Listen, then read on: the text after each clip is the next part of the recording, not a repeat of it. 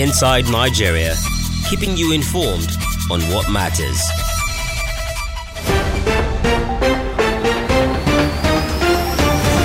Hello listeners, how there? Good morning and welcome to the midweek edition of Inside Nigeria at the Leadership Podcast Studio this Wednesday morning of August 18, 2021.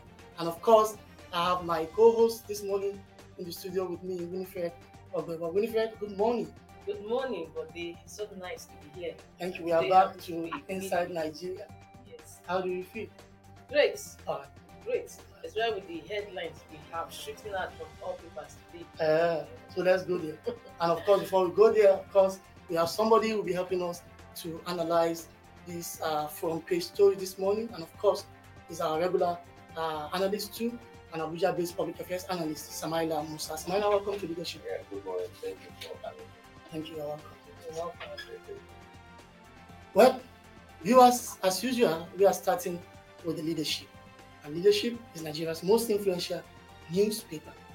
On the front page of Leadership this morning, insecurity, Tofa, Yayale Ahmed, Jega, Agwai, others move to save the North.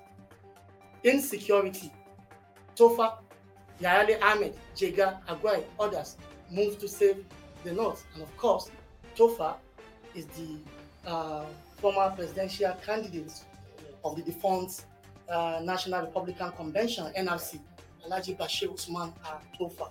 And of course, Yayale Ahmed, the former head of civil service of the Federation and the former secretary to the government of the Federation. Jega, we know who is Jega, the immediate past INEC chairman, Yes. Professor Dahiru Jega. And of course, Lieutenant General Martin Luther Agwai, the former defense chief, as well, and other people from the North are coming together on a platform to save the North from its numerous crises. Samaila, what is your take on this latest move? Okay, I think it's a good move and also in the right direction, especially considering the fact that the insecurity issue is actually affecting the North more than any other place at this time. I mean, for the past few years, the North has actually been the worst hit in terms of insecurity. And if eminent Nigerians, these are people who have actually paid their dues, who have served in different capacities, moving this country forward. I think it's a really commendable effort. But the only problem I have is, I see some of them also have political ambitions. If this move is genuine, no any political motive behind it, why not? Because most often when people come up like this, especially when election year is approaching, you begin to ask questions that where were they before? But I mean, it's good. It's never late. It's never too late. But if that motive, because what can make them to lose credibility is by the time people started seeing some form of campaign going in alongside this move to see that they save the North, that really can snowball and actually backfire. So if it's actually genuine without any political motive, it's actually a welcome development, and that's the right thing to do at this time. But is it right to actually read any political meanings to it, whether they have political ambitions or not? Is it not the peace they are aiming for that matters that's the for problem. the region? That's why that genuine intention is very important, because when you see politicians are never to be trusted. I mean, we won't be here where we are if actually they have always been genuine.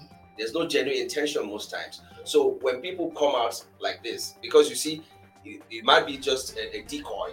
The headline about we're trying to salvage the North might be a decoy. A camouflage.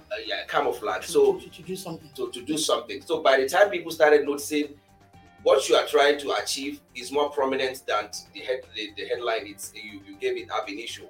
It's lost its credibility, and people who have built that hope in you, that if this kind of this caliber of people are coming to save the North, why not? They also begin to feel, okay, is this where you are leading us? And I'll tell you, quite a lot of people will prefer these people to spearhead looking for peace or salvaging the North, rather than have them as their political leaders. You understand? So they will also lose those those kind of people in their groups to say, no, we only like you because of your credit. Not, well, I don't see you being my political leader because I don't see you, doing anything in the area of politics that will actually be meaningful at this time. So there are a lot of issues to it, but genuinely, if that's what they are coming to do, it's a welcome development and everybody will embrace it. Because I would rather prefer the politicians to just go marry their politics and leave this, because that divisive tendencies, most of them, they always feel, oh, these people will never vote for me, so whatever it is that I'm coming to do does not affect them, because in the long run I'm not going to benefit.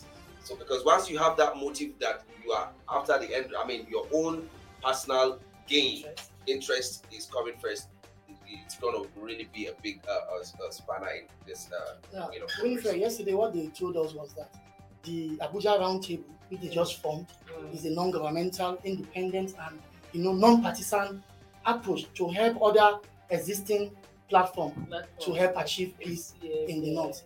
Yes, so I think we can only believe their words for now to see where they will head to. But like what he just said, but do you think they'll be able to achieve much without including the politicians who are the three actors?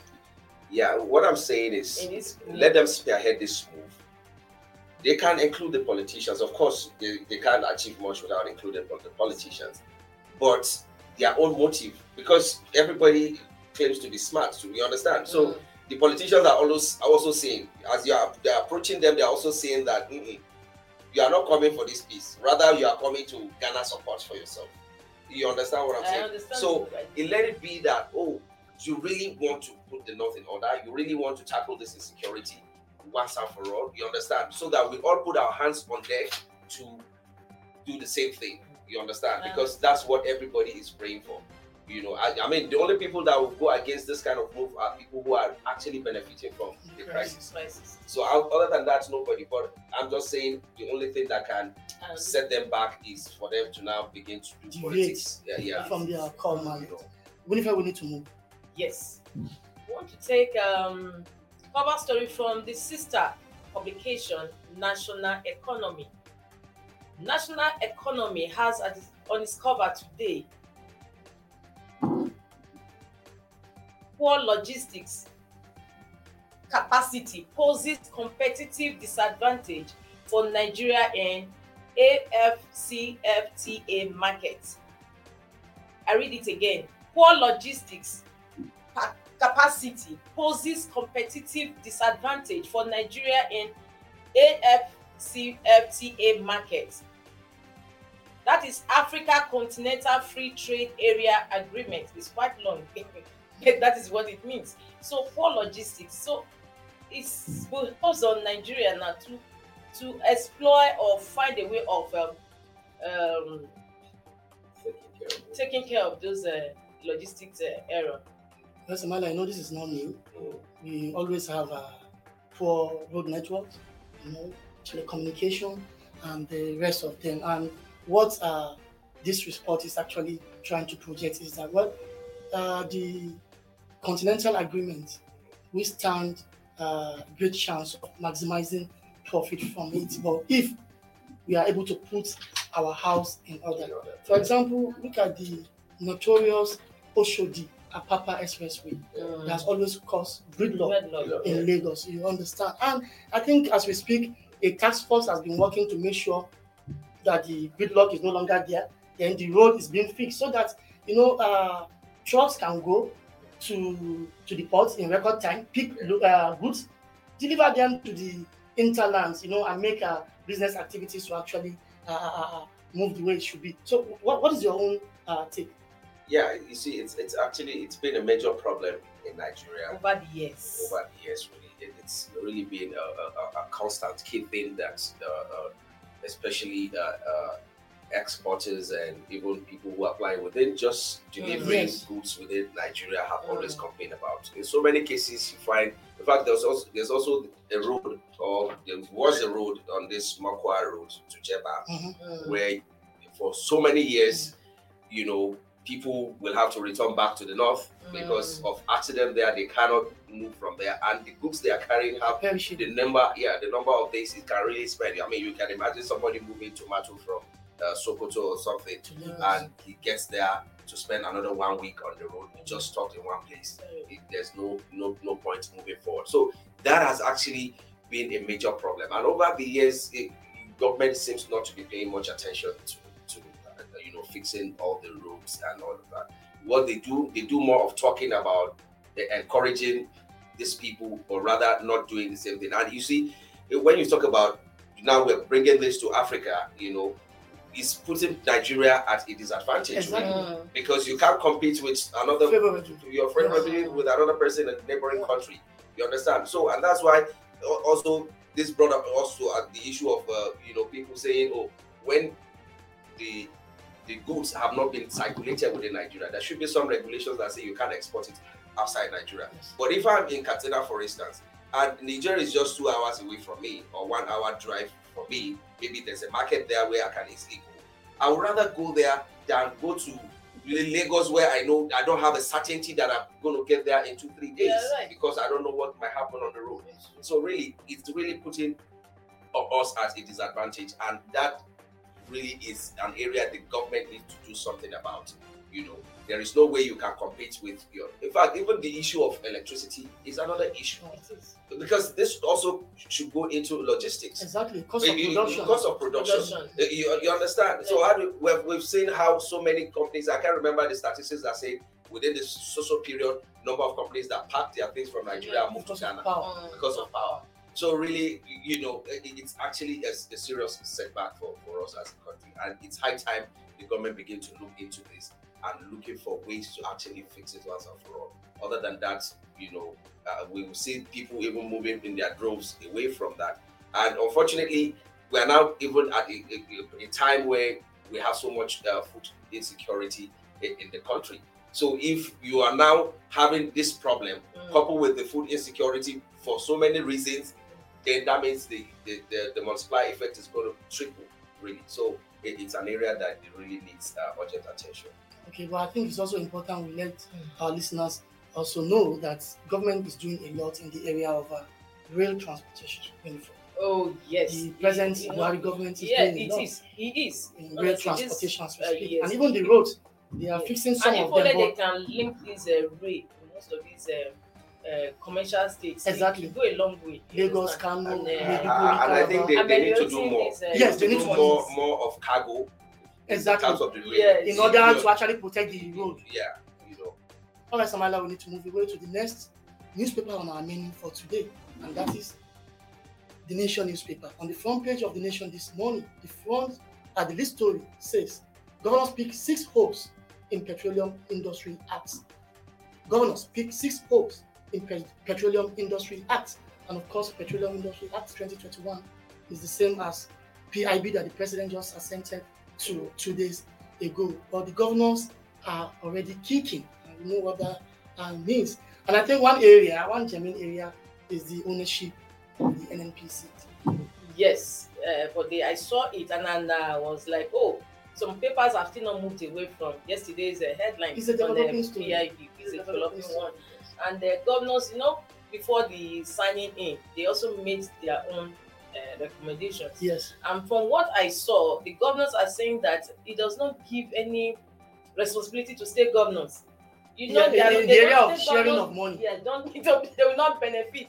That is just for federal government alone. And how before states now, are. NNPC used to be a government entity. Yes. But with the passage of the PIB into law, NNPC is now a commercial entity. Limited to. Yeah, exactly. So now the stake in NNPC is now being owned by federal government and some commercial or private entities. Now, it means if the stakes are not being controlled by the federation again, the returns will only go to the federal government. Exactly. But if it's for the federation, the 3 tiers of government will be entitled. So these people are crying over money.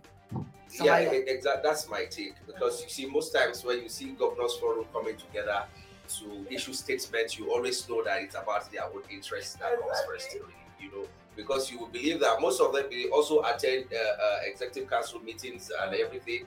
Most of these things are done right in their presence. Some of these decisions are taken right there. Maybe for whatever reason, they're probably not saying the right thing to the president at the time of those kind of meetings. I don't know, but you see, they always come together to issue statements so that the people will hear that they are crying out, but the times they do that actually has to be a time where it affects what comes to them. Not the general populace. Not the general populace, really. It's sad if we have governors, but first and foremost, I think it's commendable that the president eventually signed the PIB because if after more than 40 years, the last time this it's more than 40. Yeah, Since I think it was 1967. So really, if this is coming, any major attempt, you understand.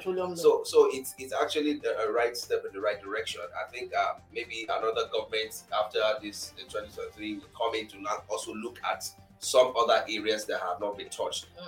We should be having this kind of things from time to time. Because times are changing. Yes. You understand, and sometimes you need to consider some agitations so that it doesn't become something else in the future. Yes. But of course, you see, and again, I think what I heard one of the governors also, his own issue is about the 3% going to Niger Delta people, to Niger, the communities, and all of that. He's not alone. Yeah, to a large extent, it will cause a lot of problem, I believe, because if you going back to their antecedents of how so many things have gone, especially in the Niger Delta, you will know that this is also going to cause another problem because some people have always feel shortchanged. So some people would now be like, now this 3%, let's know what goes to who. And greed will always come into play, and that might lead to serious crisis. And with the 3%, a governor like Wiki was saying that it ought to go to them to know how to discuss it, not for the communities directly. Exactly. That's another issue. And yesterday, we spoke with a senator on this program who also expatiated that people are only fixated on the 3% stake for those communities. There are a lot of goodies in the petroleum law meant for the Niger Delta region, but people are just being carried away to say no, 3% is not enough. I think they also mentioned that there's another between 2% or thereabout of all expenditure. Penalties for gas flaring. Yes. We also go to them. This is aside the constitutional 30% derivation fund to the Niger Delta state, the NDDC, the Ministry of Niger Delta Affairs, the amnesty program. You understand? Yeah. And it has been estimated that even this 3% for communities is about $500 million a year. Yeah. It's enough for the government. It's enough for the government. For corruption. If it would be channeled appropriately, exactly, the right people will get the right thing, because that is the only way that you can say, stop agitations. Some people might carry arms eventually if they feel shortchanged with this process. So really, the government needs to intervene. I don't really. Most times, it's sad that you see Nigerians, we really cannot organize ourselves. In anywhere you go, you can be in a gas station trying to queue for fuel. Somebody is saying about 5 cars, but he feel no, I can't stay behind these 5 cars. And also, really, it's a difficult thing for us. Our mentality, we can't really arrange ourselves. Nobody wants to do the right thing except being enforced. You understand? So, government need to step in to make sure that the people who will be saddled with distributing this money do the right thing. I served in Rivers State, and funnily enough, and that was many years ago. Do you know that most of these oil companies they pay some landlords? Yes. Yeah.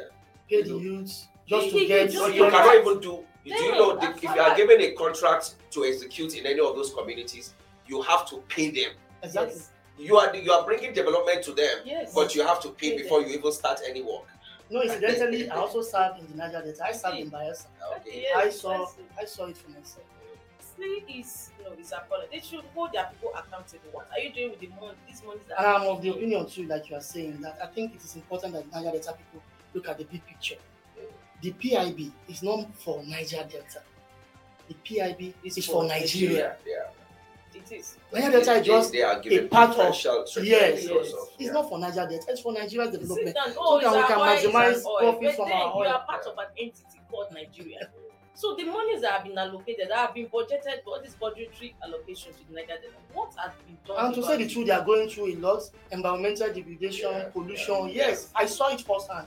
It's happening. But Mike, also there are so many monies meant for remediation. Even from international donors. Exactly. I know of one that is about 200 and something billion naira for mopping oil spillage, because that money was set aside to say, oh, we know that the oil companies will take care of spillage, but because they don't do it 100%, this money is meant for the communities, the oil producing, to also use to mop the remaining of this oil spillage. You understand? I told you about it. Most of this money goes into some private pockets all the time.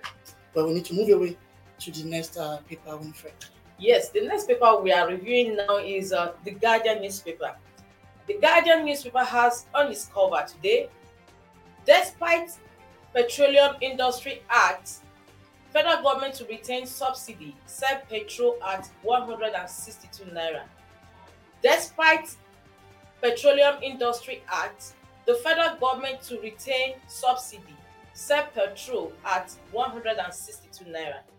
That's what we have on the Guardian newspaper today.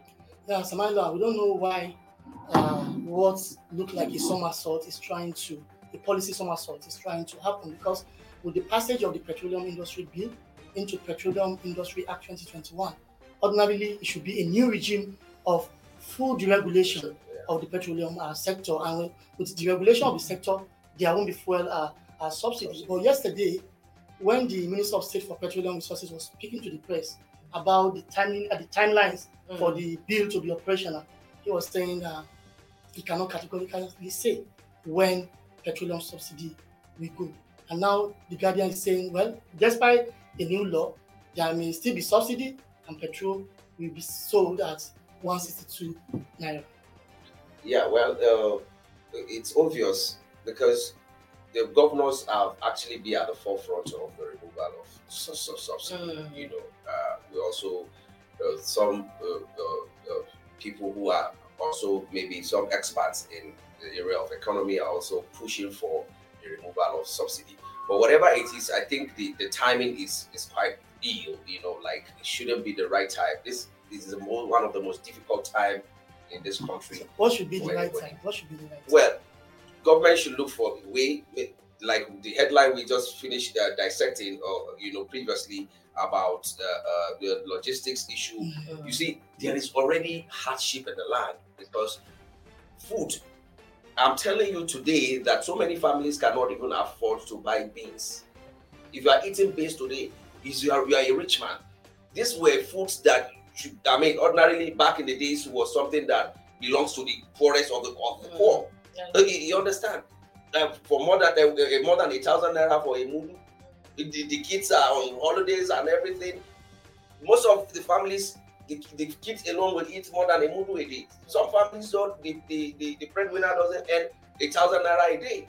You understand? So the times are already hard, and with the removal of subsidy already, the multiplier effect on petroleum in Nigeria, you always know the effect. You understand? So let's look for how are we going to solve this issue of food problem, and then probably when there's some kind of relief in that regard, then you can now do this so that already ordinarily food the cost of food will go up, because once transportation goes up, it will definitely come. But if it's coming at this time, really, I can tell you, you're going to buy a mudu of beans for like 3,000 naira eventually. Well, it's like we are shying away from the evil day, running away from the evil day, shying away from reality. Because in the first place, what necessitated fuel subsidy? It is because we are importing fuel. And this is what we have in abundance in our soil, within our soil. But the refineries are there, comatose, they are not functional, we have to import. And we know what this subsidy is causing. Corruption regime is there. Product diversion is there. So are we going to continue this way? Well, the problem is, you see, the present president has criticized previous governments on this issue for subsidy payment. He came on board and then he realized it's not as easy as he thought. You understand? But most importantly is what you just mentioned about the issue of our refineries. Yes. I do not know what needs to be done, or why is it so difficult for someone of Buhari's pedigree after being conversant with that industry, that sector, and also the substantive minister of petroleum, still after even his stints at PTF, still do not feel the right way to go is actually to even make one out of the four functional, so that we begin to look at, is this easy? Our refineries, most of it, they are obsolete. And that was one of the campaign promises. You understand? So really, and they have 2 years to go now. I do not see any magic that's going to happen.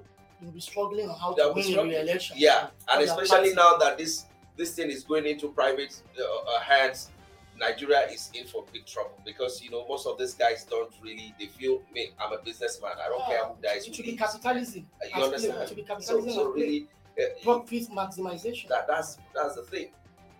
All right, Samaila, many thanks to you for joining us this morning. And of course, Samaila Musa is an Abuja-based public affairs analyst. We go on a short break, and when we come back, we will take the discussion to another level.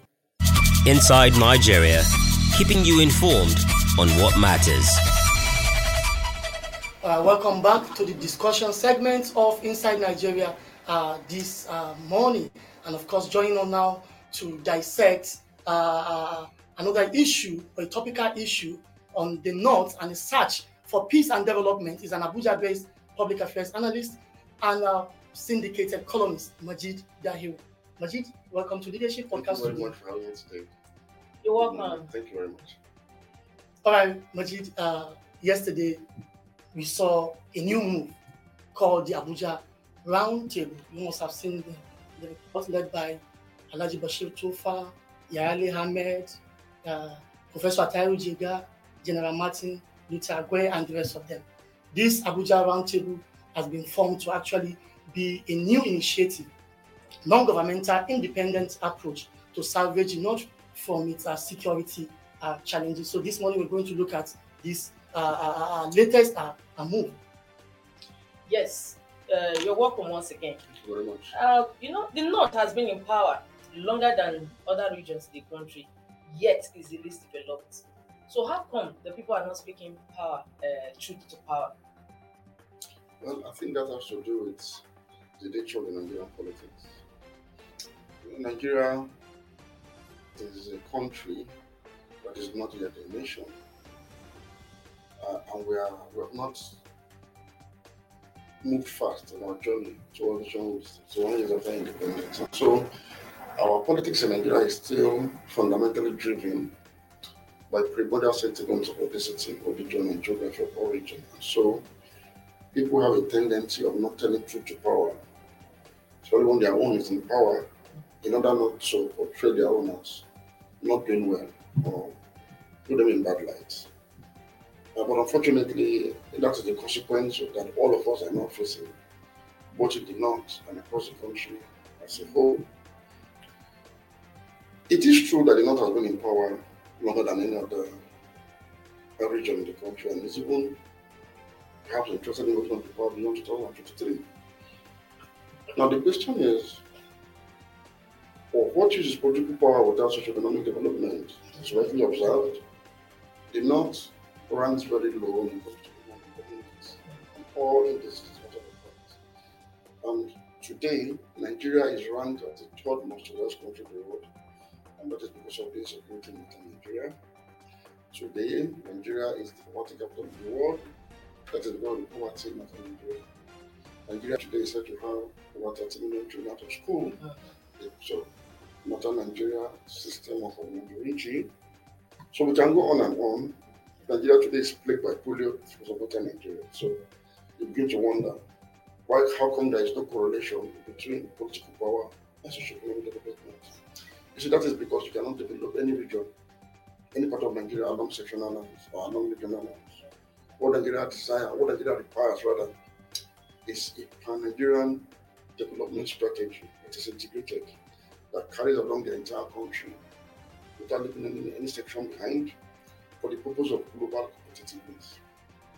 Nation states, modern nation states, actually are those that are competing amongst themselves in the international arena for global resources. And so you must sharpen your knife, sharpen your edges, dot your I's and cross your T's internally through a very cohesive national policy that unites the country around that pan-Nigerian agenda or that nationalistic agenda for global competitiveness. So when you do that, you're able to attract revenue for global trade to such an extent that it grows your national wealth, it brings in prosperity for citizens, and there will be enough money to solve some of these problems. But what we have today is that because of the identity politics that were played in Nigeria, the focus is in the world. So you see how the various ethnic groupings in Nigeria competing amongst themselves for Nigeria's internal resources. And we're talking about 2 million per day, 2 million per day, 2 million barrel per day oil money, essentially. So for 200 million people, the focus is how do we each get advantageous share of the revenues from this one resource. So the national cake is actually static or even shrinking, and it's not growing. I have a growing population. So you discover that because what is fueling Nigeria's economy is this same oil resource, revenue from oil resources. It's no longer enough to even take care of the northern region, even if you hold on to power. So you see there's an urgency now to expand this national cake, and the way to do it is to break the barriers of a decision regional politics. Have Nigerians united around the common cause and let the political players play with ideas, competitive ideas, on how to grow a united, prosperous, and strong Nigeria, rather than how to begin to think how to corner the national cake for all sectors of the country. That cake is shrinking. It's no longer enough. It's no longer going around. And so the contradictions we are seeing across the country by way of insecurity, poverty, corruption, identity politics is a major enabler of corruption. Makes it impossible for development, even if you hold on to power longer than 100 years from now, you won't have development. So this is the basis in our understanding of why the North is still where it is, despite holding on to power longer than any other region in Nigeria. So Majeed, from your narration, in fact, you said it all, the causative factors and everything responsible for insecurity and underdevelopment in the North. But why has previous attempts, like just this latest Abuja roundtable, have failed to address these problems? So there's no sincerity of purpose. And I hope and I pray that the Abuja roundtable will truly understand that it will not be well with northern Nigeria if it is not well with Nigeria. And it will not be well with Nigeria until Nigeria becomes a country where social justice, fairness, equity reigns.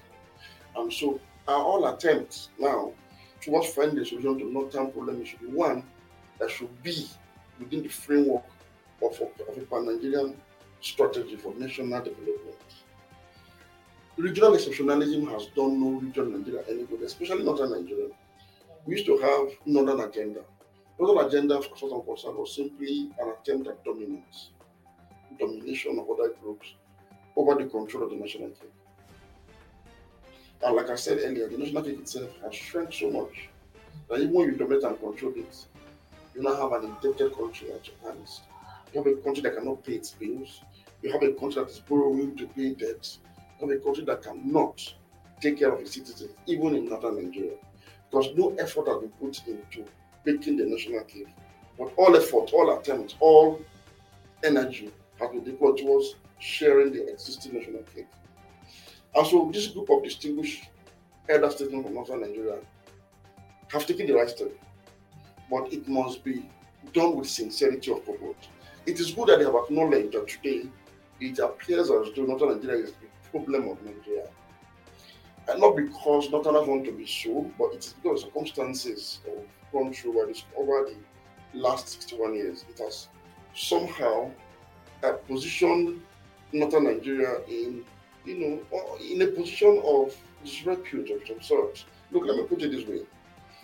The problems you see in northern Nigeria today, ranging from insecurity, poverty, and the general economic dislocation, actually functions of two major issues. First, regional exceptionalism. This idea of this, that we should as Ariwa agenda and northern Nigeria within the Nigerian nation has failed the North. Every other region has similar thing. Yeah, The and that's Niger also Delta, failed. I agree with the you. Yoruba It's not this identity. regional identity. It has failed in failed. not even more. Even Niger Delta has failed. It has failed in Development. Jonathan was president for 5 years plus. There was this East-West- entitlement. East-West Road wasn't complete. Exactly. Obasanjo was president for 8 years. Lagos Ibadan Road. Lagos Ibadan Ibadan was was not completed. And so the story remains the same. Today, President Buhari has been in power for 6 years, and none of the key problems of Northern Nigeria, ranging from poverty, disease, educational backwardness, insecurity, has been solved. It has gotten worse. So it is time to begin to look at the Nigerian question. But unfortunately, regional exceptionalism has been a bane on Northern Nigeria particularly. It is stronger in the north because there is an attempt to hold on to the fresh public structure of the old northern region, even in terms of political engagement. And that has actually not worked. Because you need Aba to help develop Kano. Because the heights and skin from Kano needs to be finished in Aba for export. So you need internal integration. You need to break down the barriers of integration through ethnicism and religion. Secondly, another problem that actually derails the north today is that of religious extremism. That's actually defined by Islamic separatism. Boko Haram insurgency you see today is a byproduct of religious extremism and Islamic separatism in Northern Nigeria that has been rife for more than half a century. And if it's not checked, the war will go on beyond the 10 years we have been in this war. The example of Afghanistan is clear for what you see today. The ideology driving Boko Haram insurgency is one that is embedded even in the mainstream Muslim theology, I mean to say. And so there's a need for this group of people to begin to reverse these two tendencies. We need to reverse the tendency of northern regional exceptionalism, northern isolation, and the idea that it has to be northern Nigeria first. No, it has to be Nigeria first. Now, we also need to reverse every embellishment of religious extremism in northern Nigeria. It has been a useful tool for political mobilization by the elite. Yes. But it has become a self-immolation enterprise for us in the north, and it needs to be reversed actively. And I expect this group to advocate for that reversal beginning from now, while we still have the time to remedy. Now, if you look at another theater of war that is threatening to engulf the north and probably the entire Nigeria, is the issue of harassment crisis, harassment terrorism. That again is being fueled by something that we're not talking about yet: cross-border ethnic nationalism. Yes. So you have this affinity with people of your tribe across the border, and less attachment to members of the same Nigerian community of different tribes. You have the problem of cross-border and easy movement of bandits, criminals, terrorists into Nigeria. And Nigeria being an Irish country, we have all money. We should allocate money every month. Nigeria is now a huge criminal franchise for cross-border bandits. And that is the major incentive for continual banditry as seen across the land. Because Nigeria is the only country in West Africa, or even in Africa, where you kidnap people and within 48 hours, millions of naira are paid in ransom money. I don't think there's another country where that happens. Thereby creating a violence economy. In fact, it's like a war economy as we speak. But what is aiding this is cross-border ethnic nationalism. This transnationalism, ethnic nationalism, is aiding and abetting the situation. And now, I describe these three factors as the self-immolation of Northern Nigeria, the cultural and religious self-immolation of Northern Nigeria. But unfortunately, the self-immolation of Northern Nigeria is actually threatening to incinerate the entire Nigeria. And that's what people are asking for structurally. People are asking for even secession. People are saying, look, we can no longer endure the incineration arising from the self-immolation of Northern Nigeria. And this agitation is not going to go away. And so the Abuja Roundtable has a lot on its plate. If it really wants to tackle this issue, it has to look deeply, conduct widely, and take responsibility for the problems in Northern Nigeria that are bedeviling the entire country. Today, all of Nigerians, men, women, children, are paying the price for some of these issues. The Boko Haram insurgency is being fought by collective resources in terms of human and material.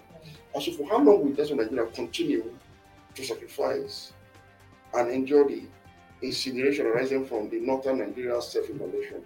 This is a question that is going to bog Nigeria for some time to come. And it will create more instability. except people in that same region, as the Abuja Roundtable is about to do, begins to take responsibility and speak to these issues and lead the way into finding solutions to these problems in the north that poses existential threat to the Nigerian state today. All right, let's look at the personalities of the people involved. Mahmoud Yahali Ahmed, the former head of the Civil Service of the Federation, the former Secretary to the Government of the Federation. Then Alhaji Bashir Tofa, the presidential candidate of the defunct NRC in the aborted Third Republic. General Martin Luther Agwai, the former defense chief. Professor Atari Jega, the immediate past INEC chairman, and others. Can we actually trust them for their works? I think I'm willing to give them the benefit of the doubt. All the personalities involved. First, I've seen the diversity already. It's a mix of different ethnic groups in the north and religious divides in the north. So that is quite heartwarming for me. And yes, these people are those you can say served in public in the public space with some level of credibility. Let us take Atahu Jega, for example. Atahu Jega is credited with conducting two of Nigeria's most sanitized electoral processes since 1999 when we returned to civil democratic rule. And he has also managed to remain above the fray when it comes to the raging ethno-geographic and religious conflicts, even intellectual conflicts happening in the country today. Atahu Jega has managed to maintain a nationalistic outlook when it comes to his civil engagement and his participation in the civil space. So to that extent, I think he might have the broad-mindedness to help find a solution to what was created by extreme narrow-mindedness in northern Nigeria. Now, if you also look at somebody like Madam Mahmoud Ali Ahmed, he was a former head of service and former ex-chair. Yes. Now, Mahmoud also, from what I know about him in the public space, comes across as a nationalist. And I'll say this because when he was Secretary of the Government of the Federation under the Yar'Adua administration, from insider information, we are made to understand that whereas a lot of Sultanahs then in the cabinet, in the Yar'Adua government, we are not so keen on a Jonathan presidency. I mean, they felt they had more loyalty to Yar'Adua, unfortunately not, for what he did in the South, domestic program, the Ministry of Nigeria Delta, and his nationalistic tendencies too. So, Southerners were not so keen, even the economic results were not so keen for Jonathan to take over. It was Northern leaders who are at the forefront of calling their own to order and say, look, allow our brother from the South to take over in line with the Constitution, spirit and the letter of the Constitution. Even though it was not spelled out clearly, it was now later done, but the spirit is, look, when you are not available, let your voice take over. Yala Ahmed played a key role in that process. In fact, Yala Ahmed somehow midwifed, Jonathan's ascendance to active He presidency. exhibited nationalism. He was when nationalistic. it mattered most. He wasn't considered a member of the cabal that didn't want Jonathan to take over Or the northern northern thing. No, he did not. So that remains fresh in our memory. So to that extent, I'm willing to give him the benefit of doubt and trust him as well. And of course, Martin Luther Agwai is a general. If there's an institution in the country today that has remained largely apolitical, that has remained largely nationalistic, it is the army. Despite some of the challenges we are facing today, the army has remained somehow the binding force of this country. And Martin Agwai is one of those who rose to the peak of his career as a military officer. He served creditably well and has since his retirement been engaged in peace-building efforts across the country and even the globe. In fact, you have a center in Jaji that Dr. Agwai is the Agwai Center for Peace Leadership and Conflict Resolution. So, and he's been playing a lot of role in this respect. So, I expect them and some other people that will join them to bring this impetus, this pedigree, to helping Nigeria now to solve this problem. But like I said, they need to consult widely and they must come with it with sincerity of purpose. They must take responsibility with what has gone wrong with their region and provide workable solutions by speaking to the leadership of that region. It's very important to do that now. It's not the time for paperwork. I say this because if anything happens to Nigeria today, God forbid, I believe Nigeria should be a united country I believe Nigeria should be one. Nigeria is better off as a one country. But this is just my wish. There are factors that are needed to make Nigeria one. You need social justice, and most importantly, you need social justice. You need equity. You need a country where everybody has a sense of belonging. You need the ingredients of egalitarianism to reign in a country before it can become a nation. I'm saying this because if we continue on this path, we have people that are feeling marginalized to sort of extent that they want to see from Nigeria. And if, God forbid, that happens and Nigeria fails, northern Nigeria will fall under the control of Boko Haram in the northeast and the 100,000 strong herdsmen militia in the northwest. Because what is still preventing this from happening today is because Nigeria is united and we are collectively. The strong armed forces is there. Is there. So it's an urgency to speak. Even in a restructured Nigeria, where you have more devolution of powers and you have something close to resource control, the North might be vulnerable to falling under this group. So, what are those factors that oxygenate violent extremism in northern Nigeria? This group should tackle it. And when let me say Devoid of politics. It's something they have no choice but to do now. To avert Nigeria heading, or northern Nigeria heading, find itself on the road to Afghanistan, or not of Sudan or Somalia, or any other failed state destination. So it is commendable, and I'm happy it's coming at this time. I want you to watch developments as they unfold. Many thanks to you, Majeed Dahiru, for your invaluable insight into the quest to search for peace and development in northern Nigeria. So incisive. And of course, Majeed Dahiru is an Abuja-based public affairs analyst and a syndicated columnist. Thank you for joining us this morning. Winifred? Thank you so much. Bye-bye. Yes, and thank you so much, viewers out there, for keeping faith with us. Tomorrow is another day. Bye. Okay, join us tomorrow for another bumper edition of Inside Nigeria. My name remains Bode Gbadebo. Bye for now. This program is brought to you by Leadership Podcast from the stable of Leadership Media Group.